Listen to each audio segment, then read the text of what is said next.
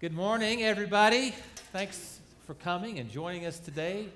And thank you for joining us, those who are tuning in at home. We're glad you're part of us as well. So you heard the question there, is God on my side? This is a question that was brought to the surface in a cartoon that appeared in New Yorker magazine. Some men were sitting around the table in what looked to be a boardroom, and this was the caption on the cartoon. So the vote is as follows. Larry, Ruth, Dan, Sid, and Marcia are for the proposal. God and I are against it. Maybe you feel that way sometimes. Conflict can come out of nowhere, it feels like. It can start with some little issue, like maybe you left your clothes laying. That's my problem. That's why I bring it up all the time. You left something laying on the floor. Or you blew up at one of the kids when you shouldn't have. You and your wife are now in this argument that you never intended to have. It can come between siblings. It can come between friends. It can come from so many different directions. So conflict can happen on this personal level. But then it can also happen on a national level, obviously. Countries rise up against countries. Politicians against politicians. As a matter of fact, shortly after the attacks on September 11th, there was an article that appeared in Time magazine written by a man named Rosenblatt, not a believer.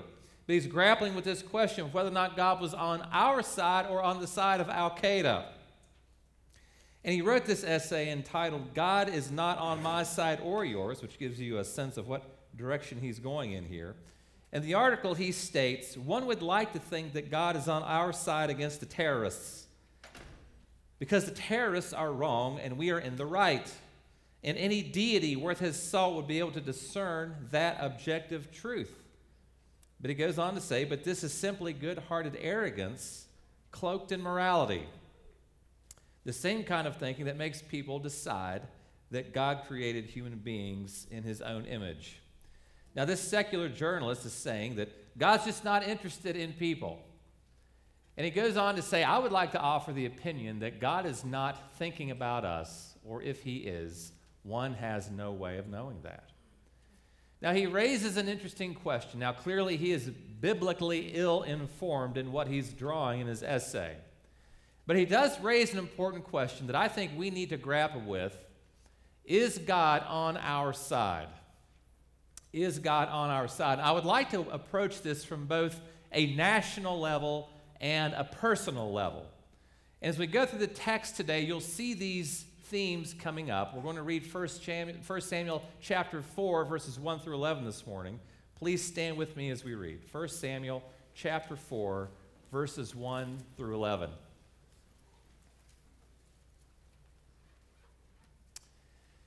And the word of Samuel came to all Israel. Now Israel went out to battle against the Philistines. They encamped at Ebenezer, and the Philistines encamped at Aphek. The Philistines drew up in line against Israel, and when the battle spread, Israel was defeated before the Philistines, who killed about 4,000 men on the field of battle. And when the people came to the camp, the elders of Israel said, why has the Lord defeated us today before the Philistines? Let us bring the ark of the covenant of the Lord here from Shiloh, that it may come among us and save us from the power of our enemies. So the people sent to Shiloh, and brought from there the ark of the covenant of the Lord of hosts, who was enthroned on the cherubim. And the two sons of Eli, Hophni and Phinehas, were there with the ark of the covenant of God. As soon as the ark of the covenant of the Lord came into the camp, all Israel gave a mighty shout, so that the earth resounded. And when the Philistines heard the noise of the shouting, they said, what does this great shouting in the camp of the Hebrews mean? And when they learned that the ark of the Lord had come to the camp, the Philistines were afraid, for they said, a god has come into the camp. And they said, woe to us, for nothing like this has happened before. Woe to us! Who can deliver us from the power of these mighty gods? These are the gods who struck the Egyptians with every sort of plague in the wilderness. Take courage and be men, O Philistines, lest you become slaves to the Hebrews as they have been to you. Be men and fight. So the Philistines fought, and Israel was defeated, and they fled, every man to his home. And it was a very great slaughter, for 30,000 foot soldiers of Israel fell. And the ark of God was captured, and the two sons of Eli, Hophni and Phinehas, died. You may be seated. So we're continuing this morning through the book of 1 Samuel. We're coming up on chapter 4. But the book of 1 Samuel comes right on the heels of the book of Judges. And when you get to the book of Judges, at the end it says, there was no king in Israel, and everybody was doing what was right in their own eyes. The stage is being set for a monarchy to come into Israel. It hasn't come yet. But even after this monarchy comes, these God-ordained kings are going to come in. But the people still have to ask themselves if they're going to follow the king or if they are going to follow God. It's a question that comes to us today, frankly. Will we ultimately put our trust in leaders of men, or will we put our trust in God? I want to continue with that subject that I brought up at the beginning. Is God on our side? I want to approach it this way, and I want to approach the text this way, using a then, always, now kind of an outline. First, we'll talk about then, what the text meant then. We'll see that the Israelites, they misplaced faith and ignored sin. And then always, we'll talk about the timeless truth of this passage, that victory and defeat need correct interpretation. And then finally, how do I respond biblically to conflict? That's how we'll bring it into the now. And we'll talk about that on both a national and personal level. We'll talk about this passage and what it means nationally for us as a nation, and then personally in our own lives. So let's go ahead and jump into this topic. And from the very first verse, we see two things. First, it says, and the word of the Lord came to Samuel. Now, that's kind of lumped with the previous chapter. And then lumped with this chapter is the second part. Now, Israel went out to battle against the Philistines. Now, the Israelites, they typically thought of themselves when they went into war as being in a holy war. And we see this through the book of Judges. God would call on the Israelites to go into the land of Canaan. He was going to be their instrument of judgment. And they assumed that when they went into a war, well, this is a holy war. And in this case, they decided they would be God's instrument of judgment. But notice nowhere in this verse does it say that God sent the Israelites into battle. This particular battle was more about self-preservation. So they go out to battle these Philistines. They are not, in this case, the instrument of God's judgment. We get to verse 2, and they're defeated. 4,000 fell initially. And part of the problem is they are ignoring sin. We see this when we get to verse 3 and then verse 4. It says that when the people came into the camp, the elders of Israel said, why has the Lord defeated us today before the Philistines? It's a good question to ask. They're accustomed to winning these things. Let us take to ourselves from Shiloh the ark of the covenant of the Lord, that it may come among us and deliver us from the power of our enemies. Now, there's a lot wrong thinking, I should say, that's going on in this verse. We'll talk about some of that in just a minute. But then, again, notice what it says down in verse 4. So the people sent to Shiloh, and from there, Shiloh was the center of worship at that time. That's where the temple was. And from there, they carried the ark of the covenant of the Lord of hosts, who sits above the cherubim. And notice what it says here. And the two sons of Eli, Hophni and Phinehas, were there with the ark of the covenant of God. Now, there's a reason the writer is calling our attention to this, because we saw what these two jokers were like from the last chapter. I'm talking about Hophni and Phinehas. These two guys were taking portions of the sacrifice for themselves that belonged to God. In addition to that, they're sleeping with the women who are supposed to be there serving at the temple. And people knew this. So we've got these two crooked priests whose sins have gone overlooked. People are just proceeding on as though this kind of like didn't happen. The sins that these guys have committed. And then the Israelites attempt to manipulate God. So back in the passage we just read, they asked the right question. The elders asked the right question. How come we lost this fight? Why didn't God deliver them to us? But they come up with a very wrong solution. They think that all they need to do is get the ark. Now, my first introduction to this golden, ornate chest called the Ark of the Covenant is when I was sitting in a movie theater around 1982, And Indiana Jones and his buddy go down into the Well of the Souls. Remember all the snakes that were covering the floor? He said, I hate snakes. And they go and they get the ark and they box it all up. Then they get discovered by the Nazis. Well, that was my introduction to the ark. It's not a great introduction. It's a great movie. It's one of my favorites. I got the movie poster, as a matter of fact. But it's not a great introduction to the Ark of the Covenant. See, the Ark of the Covenant was the residing place of God on earth in the temple. And that's a difficult thing to understand. I don't fully understand in what way God was residing there, but he was residing there. The passage speaks about the wings of the cherubim. Those are a type of angels that were cast over, spread over the top of the Ark of the Covenant. So they go and they get the ark. They thought it would make their problems go away. But they're really exhibiting a wrong view of the Ark of the Covenant. Notice repeatedly through this passage, it's used by its entire title, the Ark of the what? Of the Covenant. The Israelites were in a covenant with God. He said, I will deliver you if you stay faithful to me, which they were not. And the evidence, this is evidenced by the presence of Hophni and Phinehas standing right there, their sins being ignored. See, they're treating the ark like it's some kind of a rabbit's foot. They'd be lucky if they brought it into battle. I like the way one commentator says this. This was an attempt by the elders to twist God's arm into helping them instead of trying to find out the reason for God's displeasure. They asked the right question. They came up with the very wrong answer. The Philistines had similar thoughts. If they captured it, they could use it. They're going to find out soon how very wrong they are about that. They have no faith in the invisible God, singular, of the Israelites. They referred to him as gods. They were polytheistic.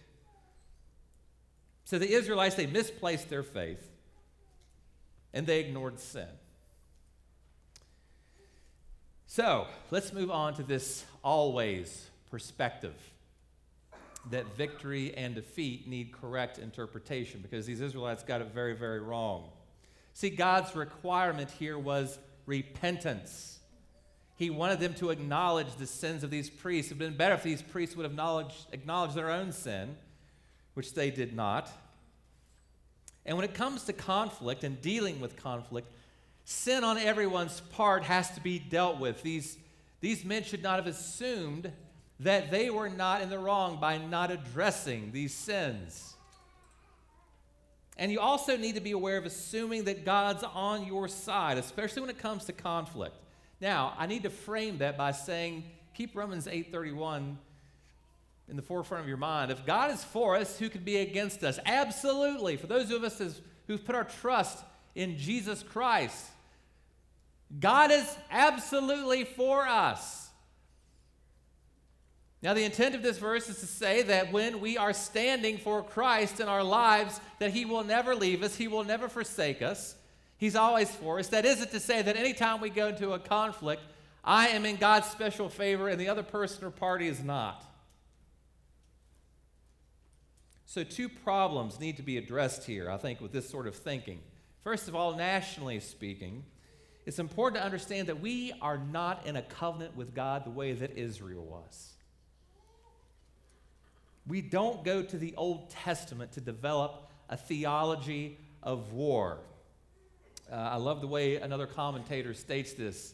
The Old Testament presents multifaceted perspectives on war, and the assemblage of cultural and historical conditions surrounding most of those wars are in no way related to most modern conflicts. So don't confuse the United States with Israel. I do believe there are just reasons for going to war, but I don't go back and look at the nature of Israel in the Old Testament to understand what that is. The second problem is when we think that God is on our side in a personal conflict.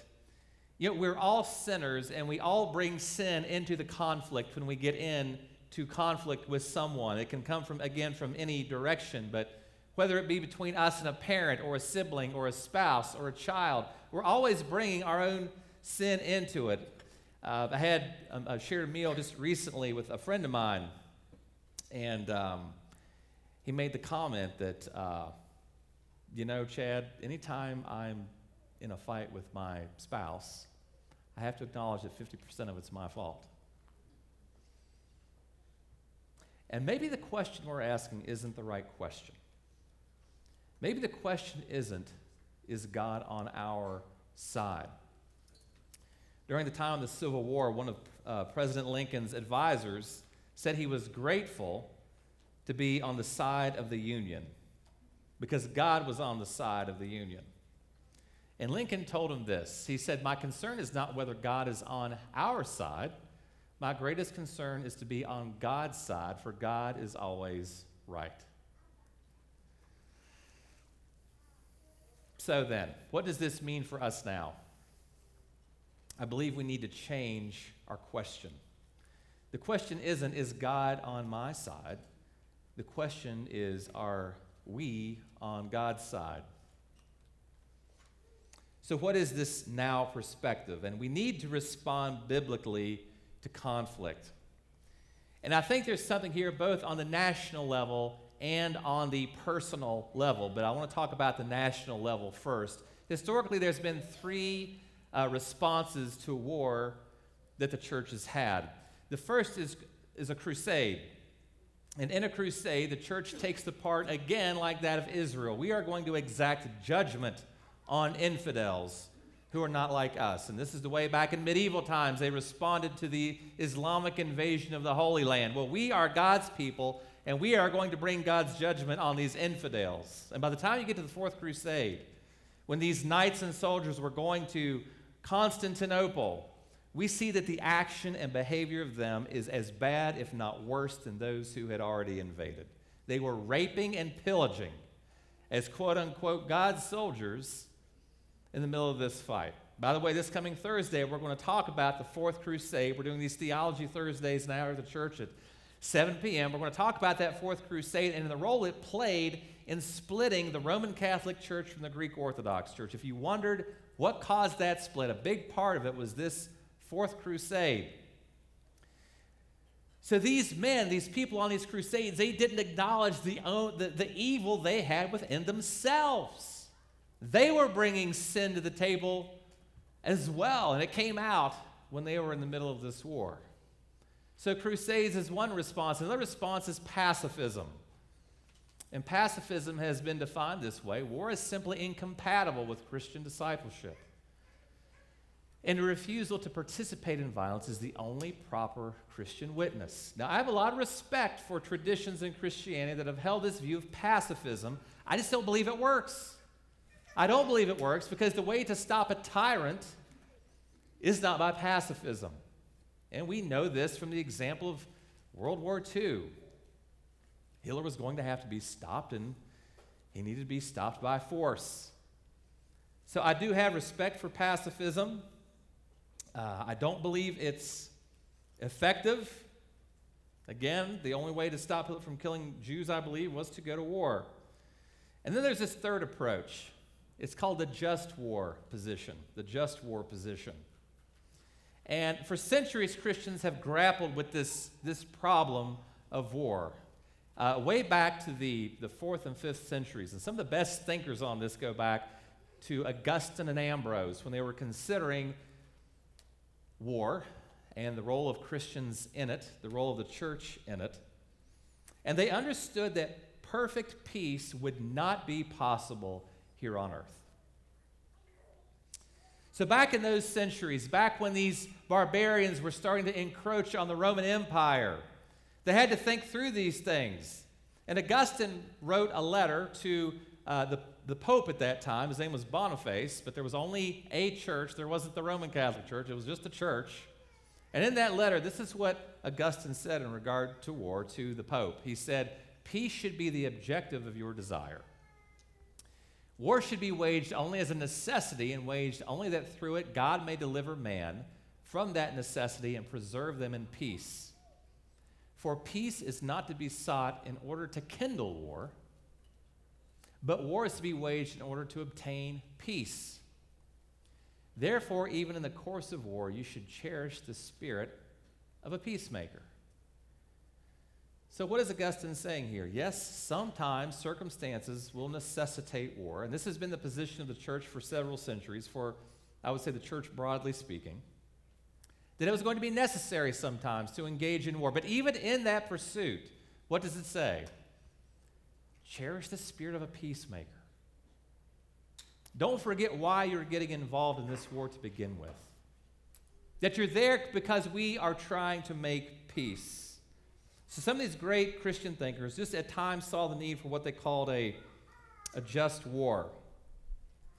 And this necessitates a need for a just cause, and they helped establish that as well. There are some questions and principles you can bring to the table here to help determine, well, is this a just war or not?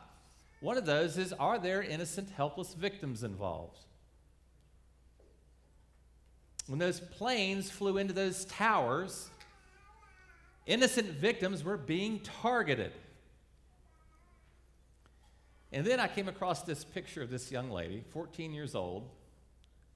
She was a Polish girl in Auschwitz, one of 250,000 killed in those camps. And this was just days before her death. This was just a few days after the death of her mother. So sometimes it is necessary to protect the innocent and the helpless victims. And then a second question is to ask, is this a last resort? Is this a last resort? Have other methods been tried and have not produced the needed results? Because if a government's about to go in and take life, the question needs to be asked, have we done everything we can to prevent this from happening? Force is only ethical when it is really necessary, when no reasonable alternative is left. And then third is this idea of proportionality. Is this proportional? What do I mean by that?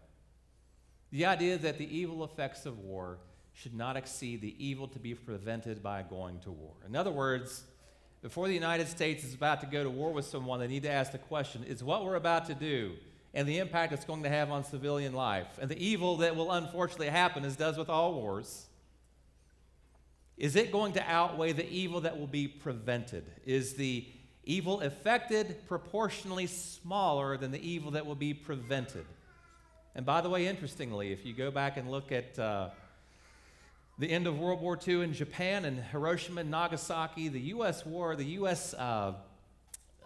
Department actually dropped flyers on both of those cities to try to get as many people to evacuate as they possibly would to prevent the loss of innocent human lives. And Saddam Hussein was well aware of this. That's one of the reasons he would pack military facilities full of innocent women and children. So these are the just war principles or positions you could talk about. This has been held by the majority of Christians for the past 1,600 years or so, as Christians have put serious thought into this very difficult subject. So that's speaking on a national level. But then what about on a personal level? What does it mean personally and to respond to conflict in a biblical way? And again, this isn't about asking whether or not God is on my side. This is about asking, am I on God's side? So a conflict has popped up in those common ways that it does. Well, now then, what am I going to do? Do I need to confront? And there's one question and three principles I want to give you here. By the way, Kent Sandy has done a great job in writing a book called Resolving Everyday Conflict. If you want a good resource on how to go about as a Christian engaging in conflict with people and resolving tensions, it's a great resource. And the first question that he suggests, I use that to help me write this part of the sermon, asking the question, is this worth fighting over? Is this worth fighting over? Proverbs 19 says, good sense makes one slow to anger, and it is his glory to overlook an offense. In other words, can I, without brooding over it, without letting it fester in me, can I look over this offense? And we all, I think, have to do this. And sometimes it's just not worth getting into it. But there's some important questions that you need to ask before you go this route. Some things to consider, because this doesn't work if, one, it damages your relationship. If you cannot reconcile with this person in some way unless you confront them, or if it hurts other people, if you're just going to let something go, but this is going to hurt others, maybe even in a severely emotional or physical way, or if someone is abusive. If someone is abusive, you can't just look over it. So those are all considerations. But if you can let it go, let it go. It's kind of like when you're driving a car and all those other people around you who just can't drive are making you mad. Well, you can't just jump out of your car on the interstate when somebody really ticks you off. You've got to let it go. And from time to time, they may have to let something that you do wrong go. Okay? So it's sort of like the good driving approach to conflict. And then secondly, you've got to own your part. You've got to own your part. I'd mentioned earlier that a good friend of mine said, Chad, I've come to the determination that when I confront my wife on something and we get into a fight about it, I have to own at least half of it. Well, even if you are only contributing 2% to this confrontation or conflict, you are 100% responsible for that 2%. So own your part. Make an apology where you need to make an apology. And then third, forgive and be reconciled. Forgive and be reconciled.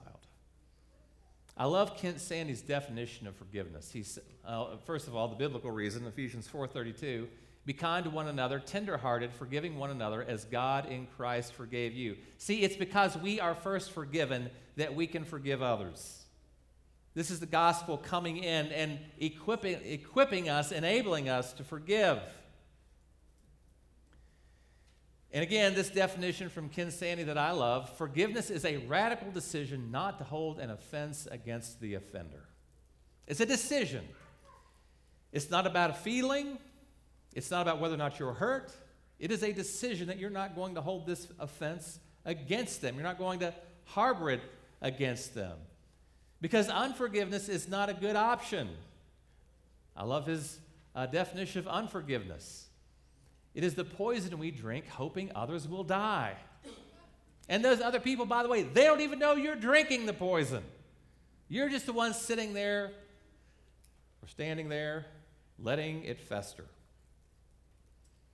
And then, if possible, be reconciled. Be reconciled. This is what Christ modeled for us. This only comes as you are willing to forgive, and the other party, by the way, is willing to repent. It takes two to be reconciled. And then finally, love deliberately. Love the other person, the party, deliberately. Well, how do you do that?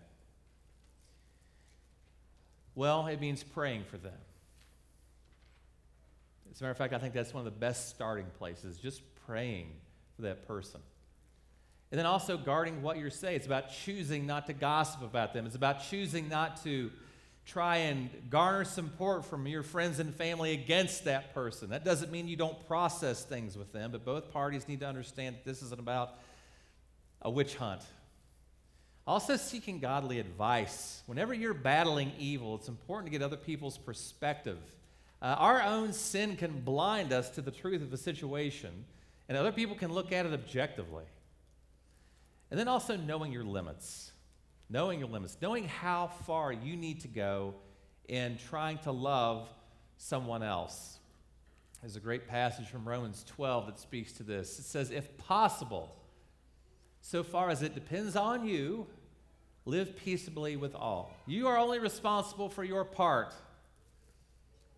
And you need to know how far you need to go in loving somebody else. That doesn't mean that the day after they really hurt you that you need to call them up and everything's going to go back to the way it was. No, that's not what this means. This takes time. You've got to be honest with yourself and what you're ready to do. So I think we can sum it up today this way. Be on God's side by handling conflict biblically. Again, it's not about asking the question, is God on my side in this? It's us always, as Christians, seeking to handle things God's way, which is from a biblical perspective, and having a biblical response. Please pray with me. God, you know that life down here, living in this fallen world, is not an easy one. Lord, you know better than anyone what it takes to forgive. Father, we're so thankful that you made forgiveness possible, even though it meant the sacrifice of your one and only Son. And Lord Jesus, we thank you for your willingness to subject yourself to all of the evil that came against you, God, to pay for our sins. And I pray that we would not forget that.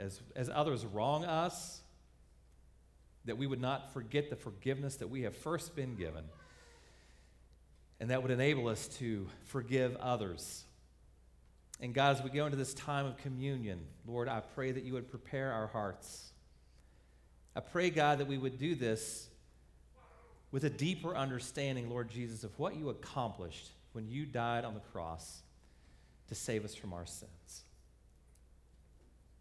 Be with us now. In the name of Jesus we pray. Amen.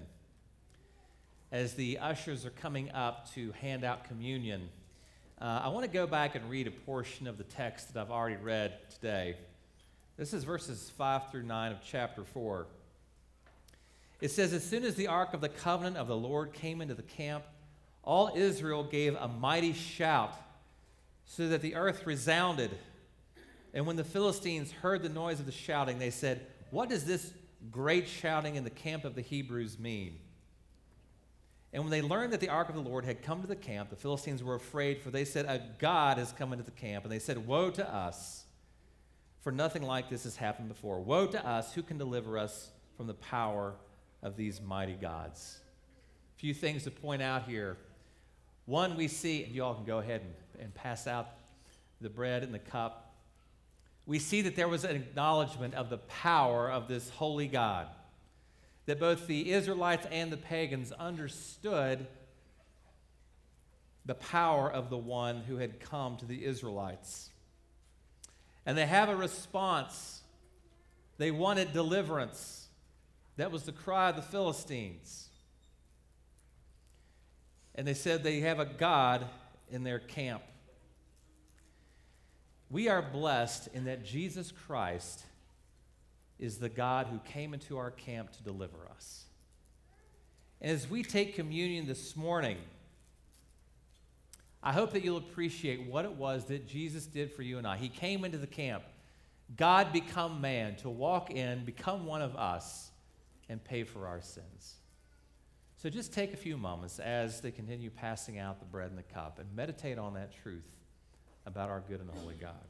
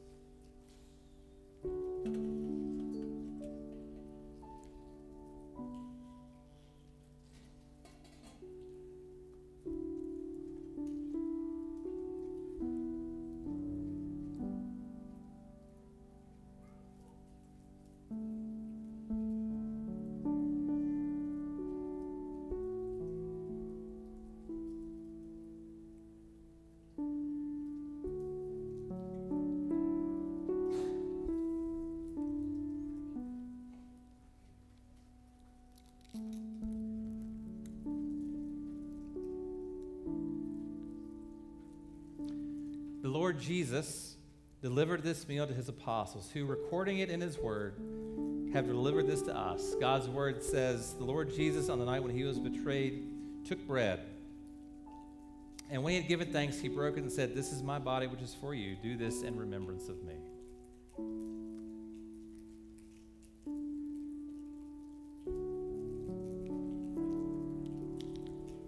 In the same way, he also took the cup after supper, saying, "This cup is the new covenant in my blood.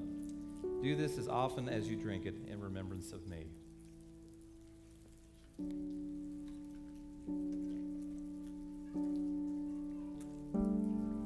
Please pray with me.